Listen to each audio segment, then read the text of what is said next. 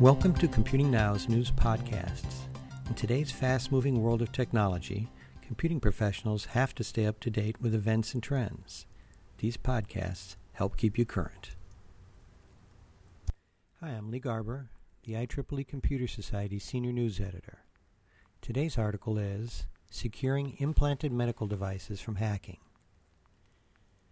Academic researchers have developed a system designed to prevent hackers from attacking implantable electronic medical devices, such as heart pacemakers. MIT and University of Massachusetts Amherst scientists say their system would keep hackers from being able to affect an implantable device's operations or steal patient information. They note that implanted devices, such as pacemakers, defibrillators, and insulin pumps, increasingly include wireless communication capabilities used for purposes such as remote monitoring and diagnosis.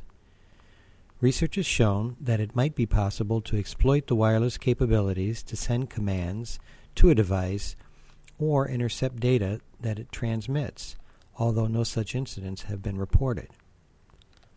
The scientists developed a transmitter they call a shield, which patients could wear around their neck or wrist.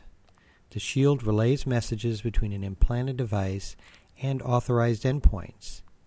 It uses techniques such as signal jamming and encrypted channels to secure the communications and thereby block the interception of messages and the issuance of commands.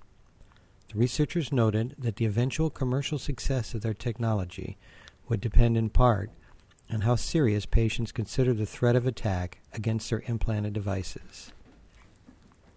Keep up with important technology news and trends at the Computing Now news page at computer.org/cn.